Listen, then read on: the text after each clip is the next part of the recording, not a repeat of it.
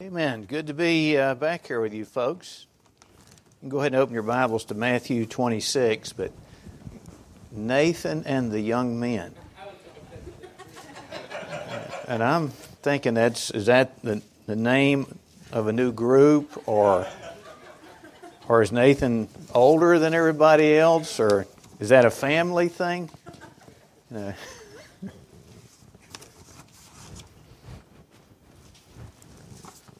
It really is good to be back. Pray for you folks. Pray for your pastor. And pray for your pastor's son. Pick on Nathan again a little bit. And looks like I know or have met everybody here. So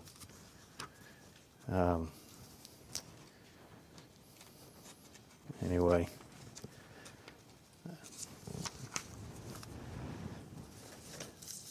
We're delighted, Calvary is delighted. I'm delighted to have Lighthouse as a sister church, fellowship that we can fellowship with.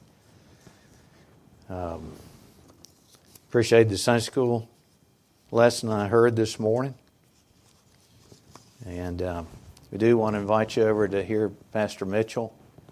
If you like Bible preaching, you ought to come if you can. We start... I think y'all usually start at 7 in your meetings, but 7:30 for us. So looking forward to that time. All right. Matthew 26, verse 47.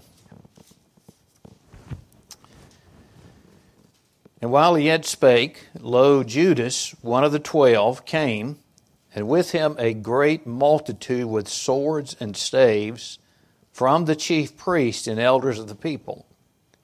Now he that betrayed him gave them a sign, saying, Whomsoever I shall kiss, that same is he. Hold him fast. And forthwith he came to Jesus and said, Hail, Master, and kissed him. And Jesus said unto him, Friend, wherefore art thou come? Then came they and laid hands on Jesus and took him.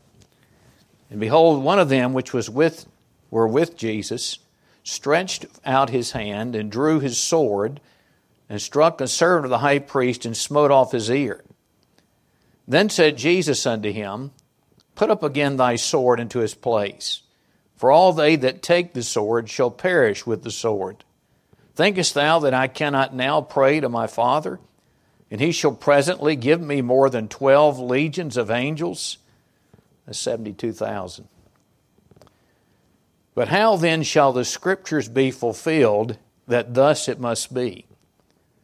In that same hour Jesus said unto the multitudes, Are you come out as against a thief with swords and staves for to take me?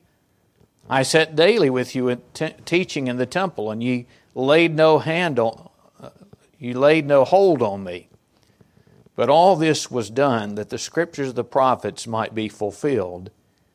Then all the disciples forsook him and fled. And they that had laid hold on Jesus led him away to Caiaphas the high priest, where the scribes and the elders were assembled.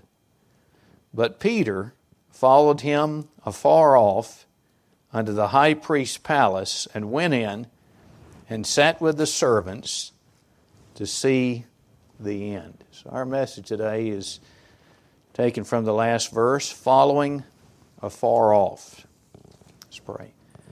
Father, we do thank you for the freedoms we still enjoy in this country. Lord, I thank you for a place where your word is revered, and people desire to love you and serve you. And yet, Father, what poor examples we are of this from time to time. And Lord, we need your help. We need you to speak to us. We need you to sanctify us by your word. And I do pray if there would be one here that's not saved, that you would convict and draw that person to yourself. Speak to your people. I pray, Lord, that we wouldn't follow afar off. I pray this in Jesus' name. Amen. James, who wrote the book by that name, was the half-brother of Jesus.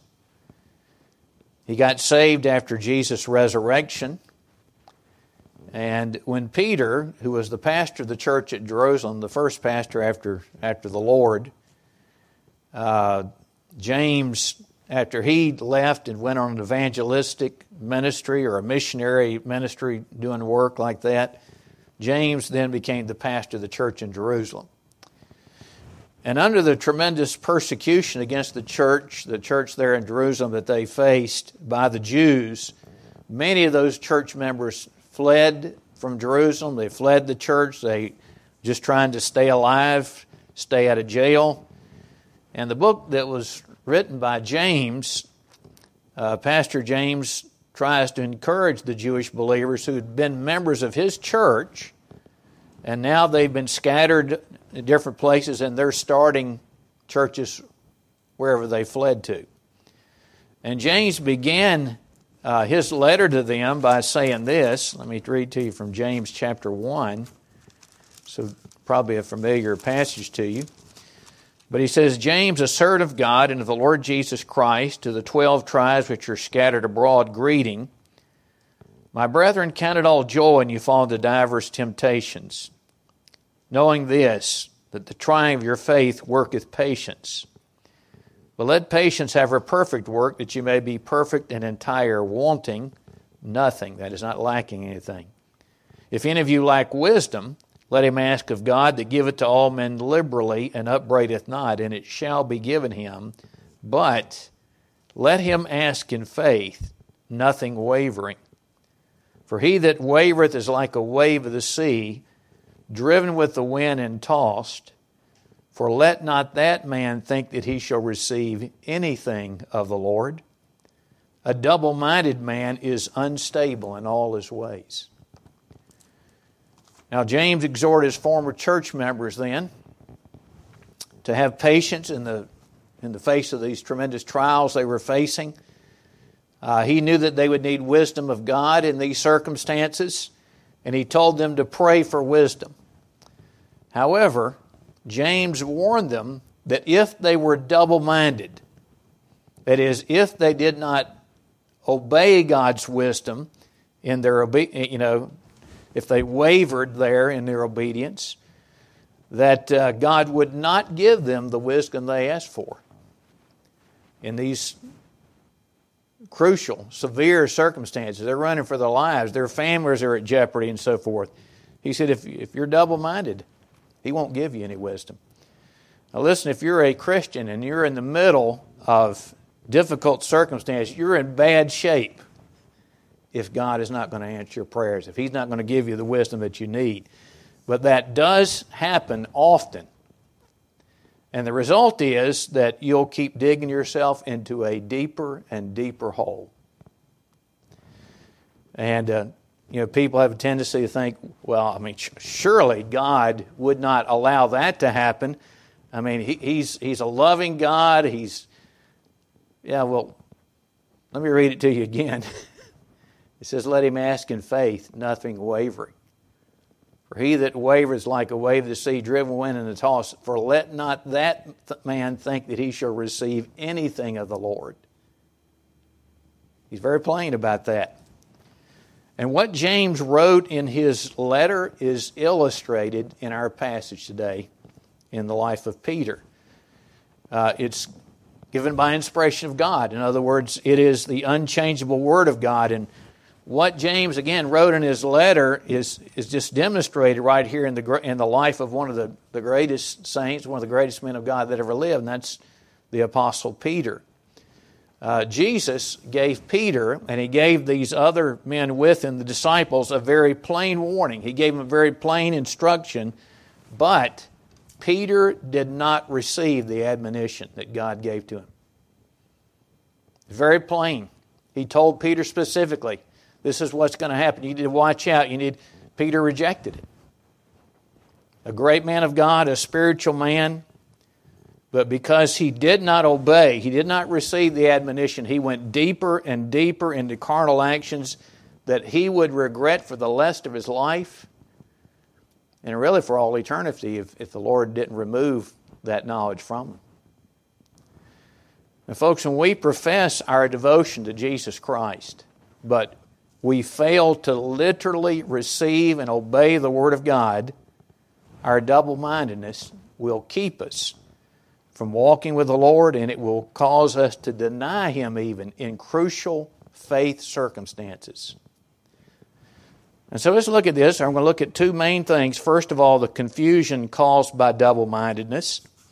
And then secondly, the carnality caused by double-mindedness. When we look at the confusion, I note first of all the prophecy of a pastor's preaching. If you look back at verse 47, it says, "And while he yet spake, lo, Judas, one of the 12, came, and with him a great multitude with swords and staves, from the chief priests and elders of the people. Now he that betrayed him gave them a sign, saying, Whomsoever I shall kiss, that same is he. Hold him fast. And forthwith he came to Jesus and said, Hail, Master, and kissed him. And Jesus said unto him, Friend, wherefore art thou come? Then came they and laid hands on Jesus and took him." Now the events right here that we're talking about took the apostles by surprise. They're exactly, though, what Jesus told them was going to happen. He told them exactly what was going to happen. In fact, He used the Old Testament and said, this is what the Word of God says in the Old Testament. This is what is going to happen to you guys. Look back at verse 20. It says, "Now when the evening was come, He sat down with the 12, and as they did eat, He said, Verily, verily, I say unto you, that one of you shall betray me. And they were exceeding sorrowful, and began every one of them to say unto Him, Lord, is it I? He answereth and said, He that dippeth his hand with me in the dish, the same shall betray me. The Son of Man goeth as is written of Him, but woe unto that man by whom the Son of Man is betrayed. It had been good for that man if he had not been born. Then Judas, which betrayed Him, answered and said, Master, is it I? He said unto him, Thou hast said." Now that's the strongest affirmation. He was saying, you're exactly right. It's you. Look at verse 31. "Then said Jesus unto them, All ye shall be offended because of me this night, for it is written, I will smite the shepherd, and the sheep of the flock shall be scattered abroad. But after I am risen again, I will go before you into Galilee." So here, Jesus sat down at the Passover meal with His disciples. He read from their Bible, the Old Testament, and He told them exactly what was going to happen. Now, listen, Pastor Byler has never, to my knowledge, claimed to be a prophet who gets inspiration from God. I think you'd have voted him out by now if he had actually done that. But when a pastor walks with God and he preaches the Bible to his people and makes application of the Bible to his people, that is prophetic preaching. That's primarily what prophecy is for. It's not just to tell us about the future. It is to tell us truth that we need in our lives right now. And this is what happens all the time. Your pastor just preaching the next paragraph or the next passage or something like that. Maybe a book that he's been preaching through for months. And people come in and sit down in the service and they think, he's picking me out. He's trying to kind of embarrass me in front of the whole congregation. He knows what's going on in my life. Well, that's what 1 Corinthians tells us. 1 Corinthians 14, verse 24 and 25. Let me read that too. He said, "But if all prophesy, and there cometh one that believeth not, or one unlearned, he is convinced of all," we would say convicted of all, "he is judged of all, and thus are the secrets of his heart made manifest. And so falling down on his face, he will worship God and report that God is in you of truth," we hope. And then verse 39, "Wherefore, brethren, covet to prophesy." Prophesying is taking the truth of the Word of God and apply it to people's lives. And I can't tell you, I've been pastoring over there at Calvary about 38 years, something like that, maybe getting close to 39. And people could be visiting from the other side of the world. They could be in from Japan or somewhere like that. And, the Bible speaks to them. They say, well, that's just what I needed today. Or, again, you get accused for something. And we could object today and say something like this, well, Jesus was God. Obviously, He addressed their particular needs. Listen, Spirit-filled Bible preaching is supernatural. It is prophetic preaching. And if you've been going to church very long, you know that's the way it works. And so we have the prophecy of a pastor's preaching. Jesus was their pastor. But there was a protest among His disciples, His church members, against personal application. Again, look at verse 31. Then saith Jesus unto them, all ye shall be offended because of me this night. For it is written, I will smite the shepherd, and the sheep of the flock shall be scattered abroad. But after I am risen again, I will go before you into Galilee. Peter answered and said unto him, though all men shall be offended because of thee, yet will I never be offended. Jesus answered unto him, verily I say unto thee. Now, in the King James, you've got you, which is plural, and you've got thee, which is singular. He was saying, Peter, I'm saying to you, verily I say unto thee, that this night before the cock crow thou shalt deny me thrice. Peter said unto him, though I should die with thee, yet will I not deny thee. Likewise also said all the disciples. So the men to whom Jesus spoke that night, they were saved, they were spiritual men, they were men of God, they were men that Jesus had personally chosen to be with those who accompanied him and learned the ministry and so forth, carried on after he would ascend to heaven. And he told them the passage from Zechariah, though it was written 550 years before that time, that was for them. That God had that passage written in the Old Testament for them. But Peter flat out rejected the warning that Jesus gave to him, and he said, it doesn't apply to me. Look at verse 33. Peter answered and said unto him, though all men shall be offended because of thee, yet will I never be offended. And so his rejection of the truth not only set him at odds and rebellion against the Lord, but it affected the other disciples, and they too rejected it. Verse 35.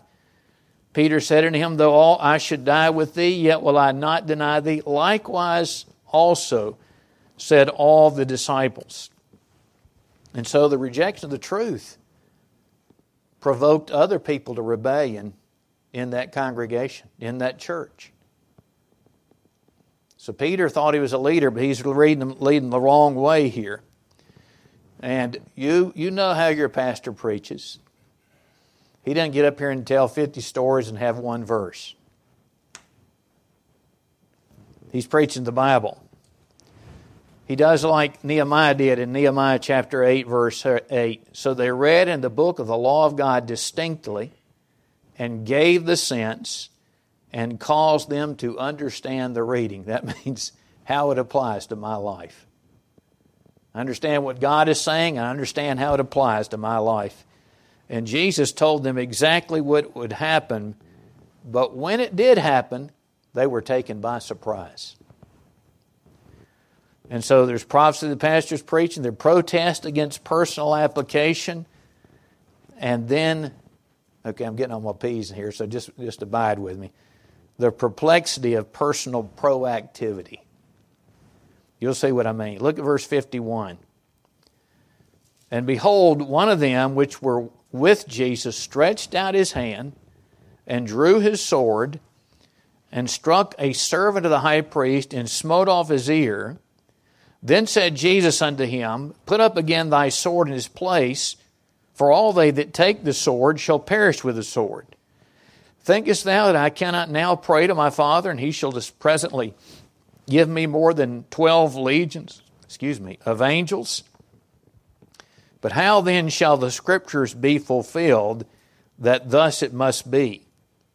In that same hour Jesus said to the multitudes, Are you come out as against a thief with swords and staves for to take me?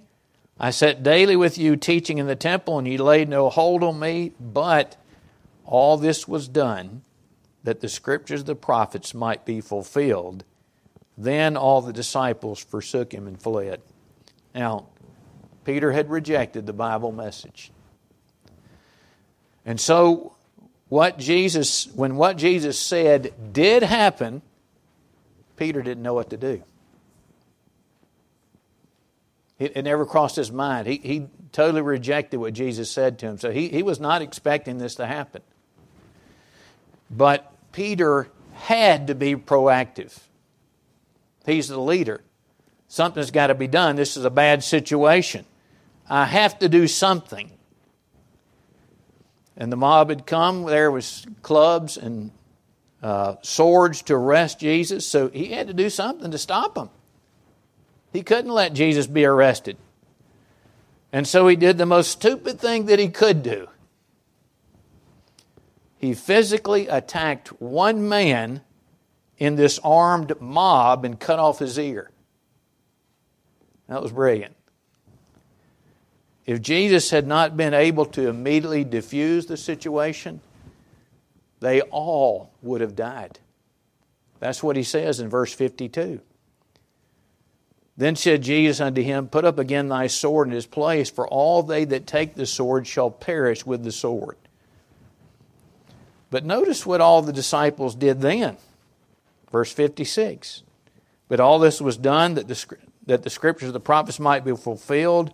Then all the disciples forsook him and fled. Again, these are men that were all confident about what they would do. Back in verse 35. Peter said unto him, Though I should die with thee, yet will I not deny thee. Likewise also said all the disciples. But now, because they were double-minded, following their thinking, instead of what their pastor had specifically taught them from the Bible, they had no idea what to do. They deserted the Lord in the time of His great need, and they were scared to death. In John chapter 20, verse 19, that John tells us, it says, Then the same day at evening, being the first day of the week, when the doors were shut where the disciples were assembled for fear of the Jews, came Jesus and stood in the midst and saith unto them, Peace be unto you. Here they are hiding. All the doors are locked. They think they're going to be the next ones arrested. They're going to be the next ones crucified. And they're, at this point, useless to the Lord. Now, I've never claimed to be God. Certainly Pastor Byler has never claimed to be God. But you know, I am the pastor that God has placed at Calvary. And like your pastor, I've never done anything but preach the Bible. That's all we do. That's why it's not a big party here. It's not we've got hundreds or thousands coming. It's because we're just preaching the Bible. That's it. And for, I guess, how long has Pastor Byler been here? About 12 years or more? 15? I don't know. Do you know? 15. 15 years. He's just told people what the Bible teaches. And he's said things like this to some of you and to other people, just like I have. If you do that, this is what's going to happen. Not because we're prophets who can see in the future, except because we know what the Bible says. I can remember sitting down with a man who taught Sunday school in our church. And he wanted to make this decision that would take him out of church every other Sunday. And I said, if you do that, you're going to lose your family. You know what he did? He laughed in my face. And today he's got a son, his marriage, he's lost his marriage. He's got a son that's transgender. He's got a couple of daughters who have some really rough times. He doesn't even go to church anymore. And that's just one example of far greater number than I would ever hope for it to be. But I know your pastor's done the same thing. And these were good people. They're like Peter. They were church members. They were smart people. This is what Jesus was talking to. But some would not listen to what their pastor told them from the Bible. And as a result, their double-minded refusal put them in confusion. And 1 Corinthians 14:33 says this, God is not the author of confusion. That brings to the second major point, and that is the carnality that's caused by double-mindedness. What we see after Peter rejected this passage and these other men, what they rejected from what their pastor told them from the Word of God was a dullness towards spiritual pursuits.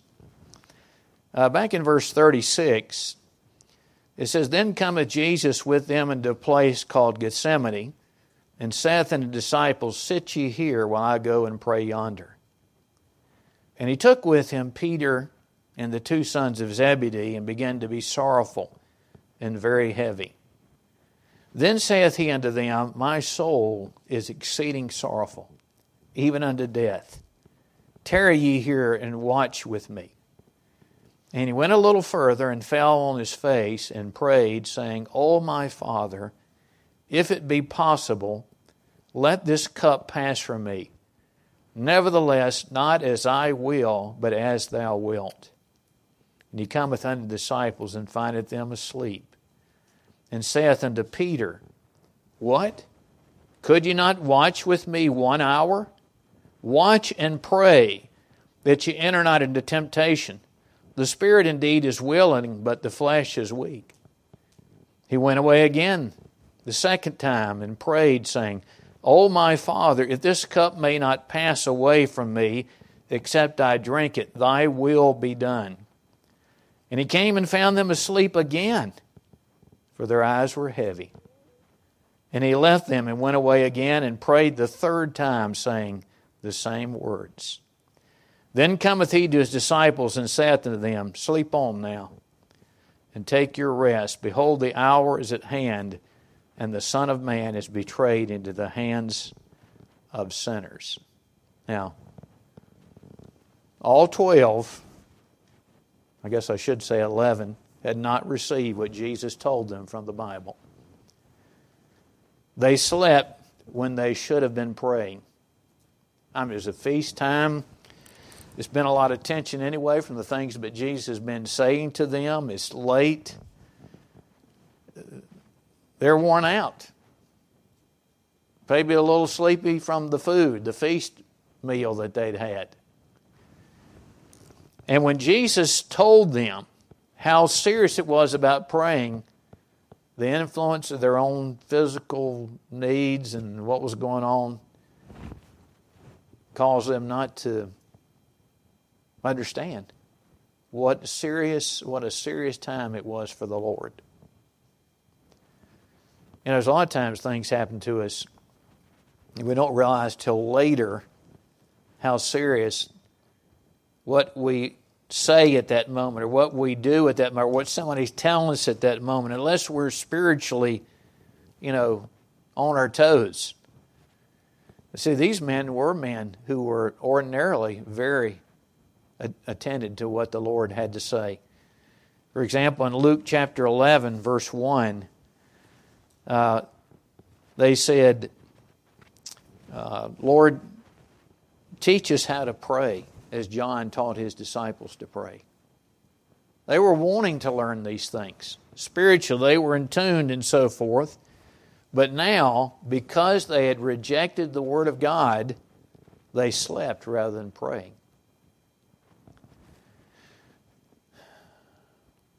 You know what happens when you disregard the Bible?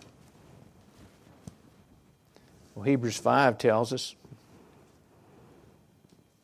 Verse 11, it says, of whom we have many things to say. Here's Peter writing to those people in the church in Jerusalem who are facing persecution. He says, of whom we have many things to say and hard to be uttered, seeing you're dull of hearing.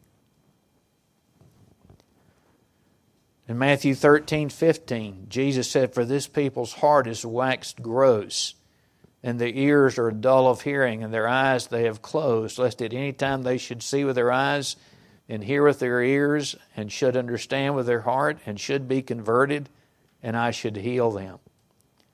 Or when Jesus was with the disciples in Mark chapter 6, verse 52, it says they considered not the miracle of the loaves. You remember that? He had just fed the 1,000. They were on a ship, and the Pharisees had been involved, and he said to them, take heed, beware of the leaven of the Pharisees. And they said, oh man, we forgot food. We forgot to bring bread for lunch. And he said, for they considered not the miracle of the loaves. Why? For their heart was hardened. These are the top guys in the nation spiritually. It doesn't take much for a Christian to go from being eager and growing to being spiritually dull when they are receiving the Word of God, when they're stopped receiving the Word of God with meekness. That's the reason we have revival services regularly at Calvary. Because we have a sin nature. We've got all these influences against us, all around us, trying to keep us from walking with the Lord.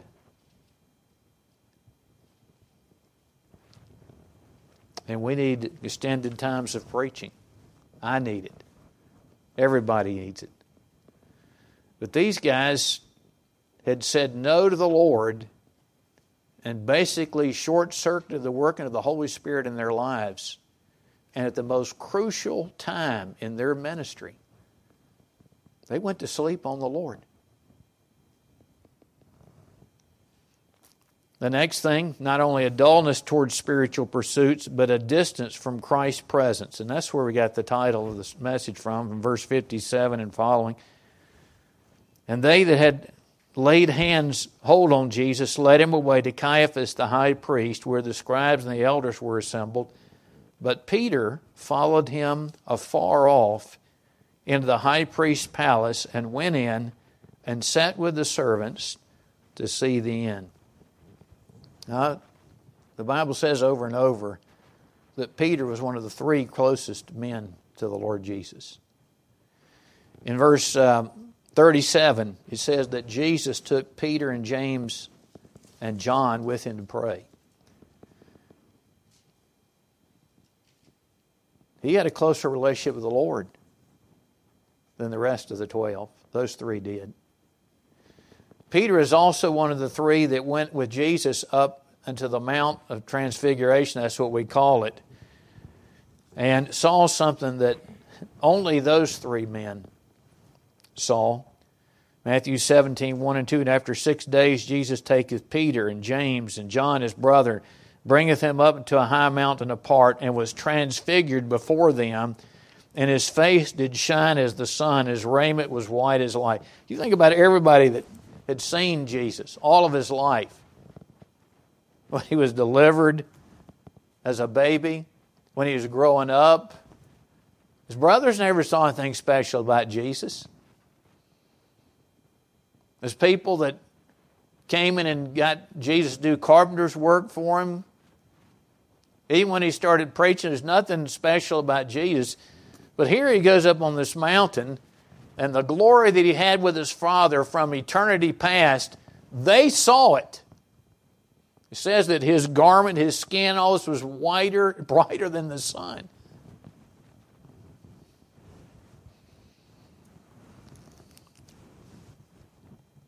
But now, because Peter has rejected what his shepherd told him from the Bible, he's still following the Lord, but he's not close to him.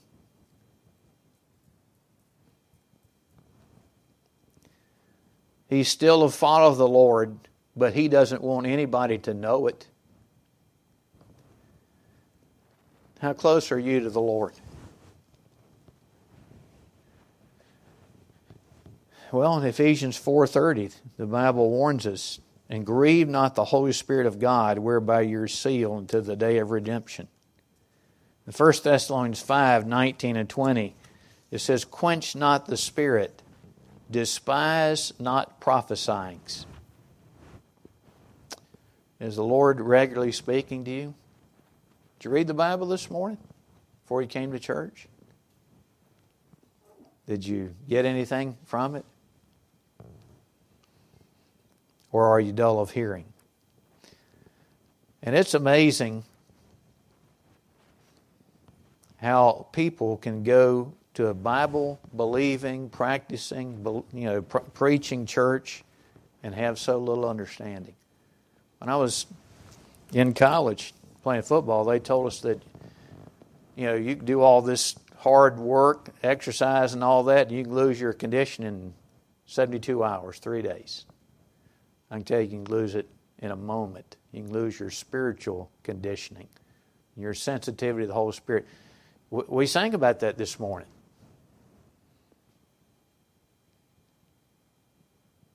I think it's Charles Wesley. Give me a sensitivity to sin, to know when I'm doing wrong. But you lose that. When we disobey the Lord and reject His Word, we lose that sensitivity, what we call a conscience. And so here Peter is. He's following, but it's afar off. And then thirdly, there is a disloyalty to Christ's person. Verse 58, it says, but Peter followed him afar off from the high priest's palace and went in and sat with the servants to see the end. Now the chief priest and elders and all the council sought false witness against Jesus to put him to death, but found none. Yea, though many false witnesses came, yet found they none. At the last came 2 false witnesses and said, this fellow said, I am able to destroy the temple of God and to build it in 3 days. And the high priest arose and said unto him, answerest thou nothing? What is it which these witness against thee? And Jesus held his peace. And the high priest answered and said unto him, I adjure thee by the living God that thou tell us whether thou be the Christ, the Son of God. So they're wanting him to claim that he is deity, so they can execute him for blasphemy. Jesus saith unto them, thou hast said. Nevertheless, I say unto you, hereafter ye shall see the Son of Man sitting on the right hand of power and coming in the clouds of heaven. Then the high priest rent his clothes, saying, he has spoken blasphemy. What further need have we of witnesses? Behold, now ye have heard his blasphemy. What think ye? They answered and said, he is guilty of death. Then did they spit in his face and buffeted him. And others smote him with the palms of their hands, saying, prophesy unto us, thou Christ, who is he that smote thee? You see what they were doing to Jesus there in the council? Peter is just a little ways away. But there's a wall between him and Jesus. He didn't know they were beating and spitting on Jesus. He couldn't hear it. He couldn't see it.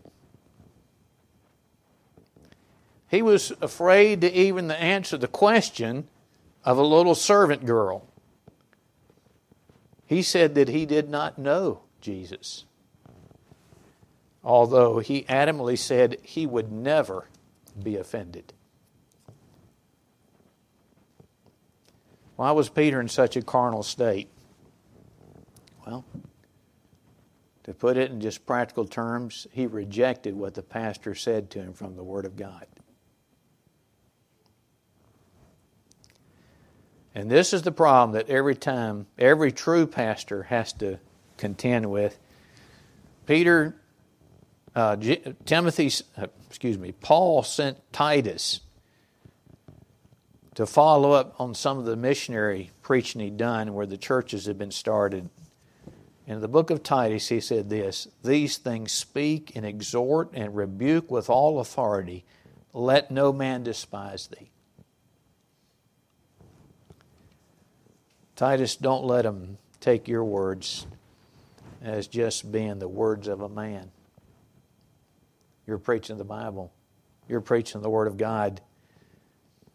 Don't let anybody despise that.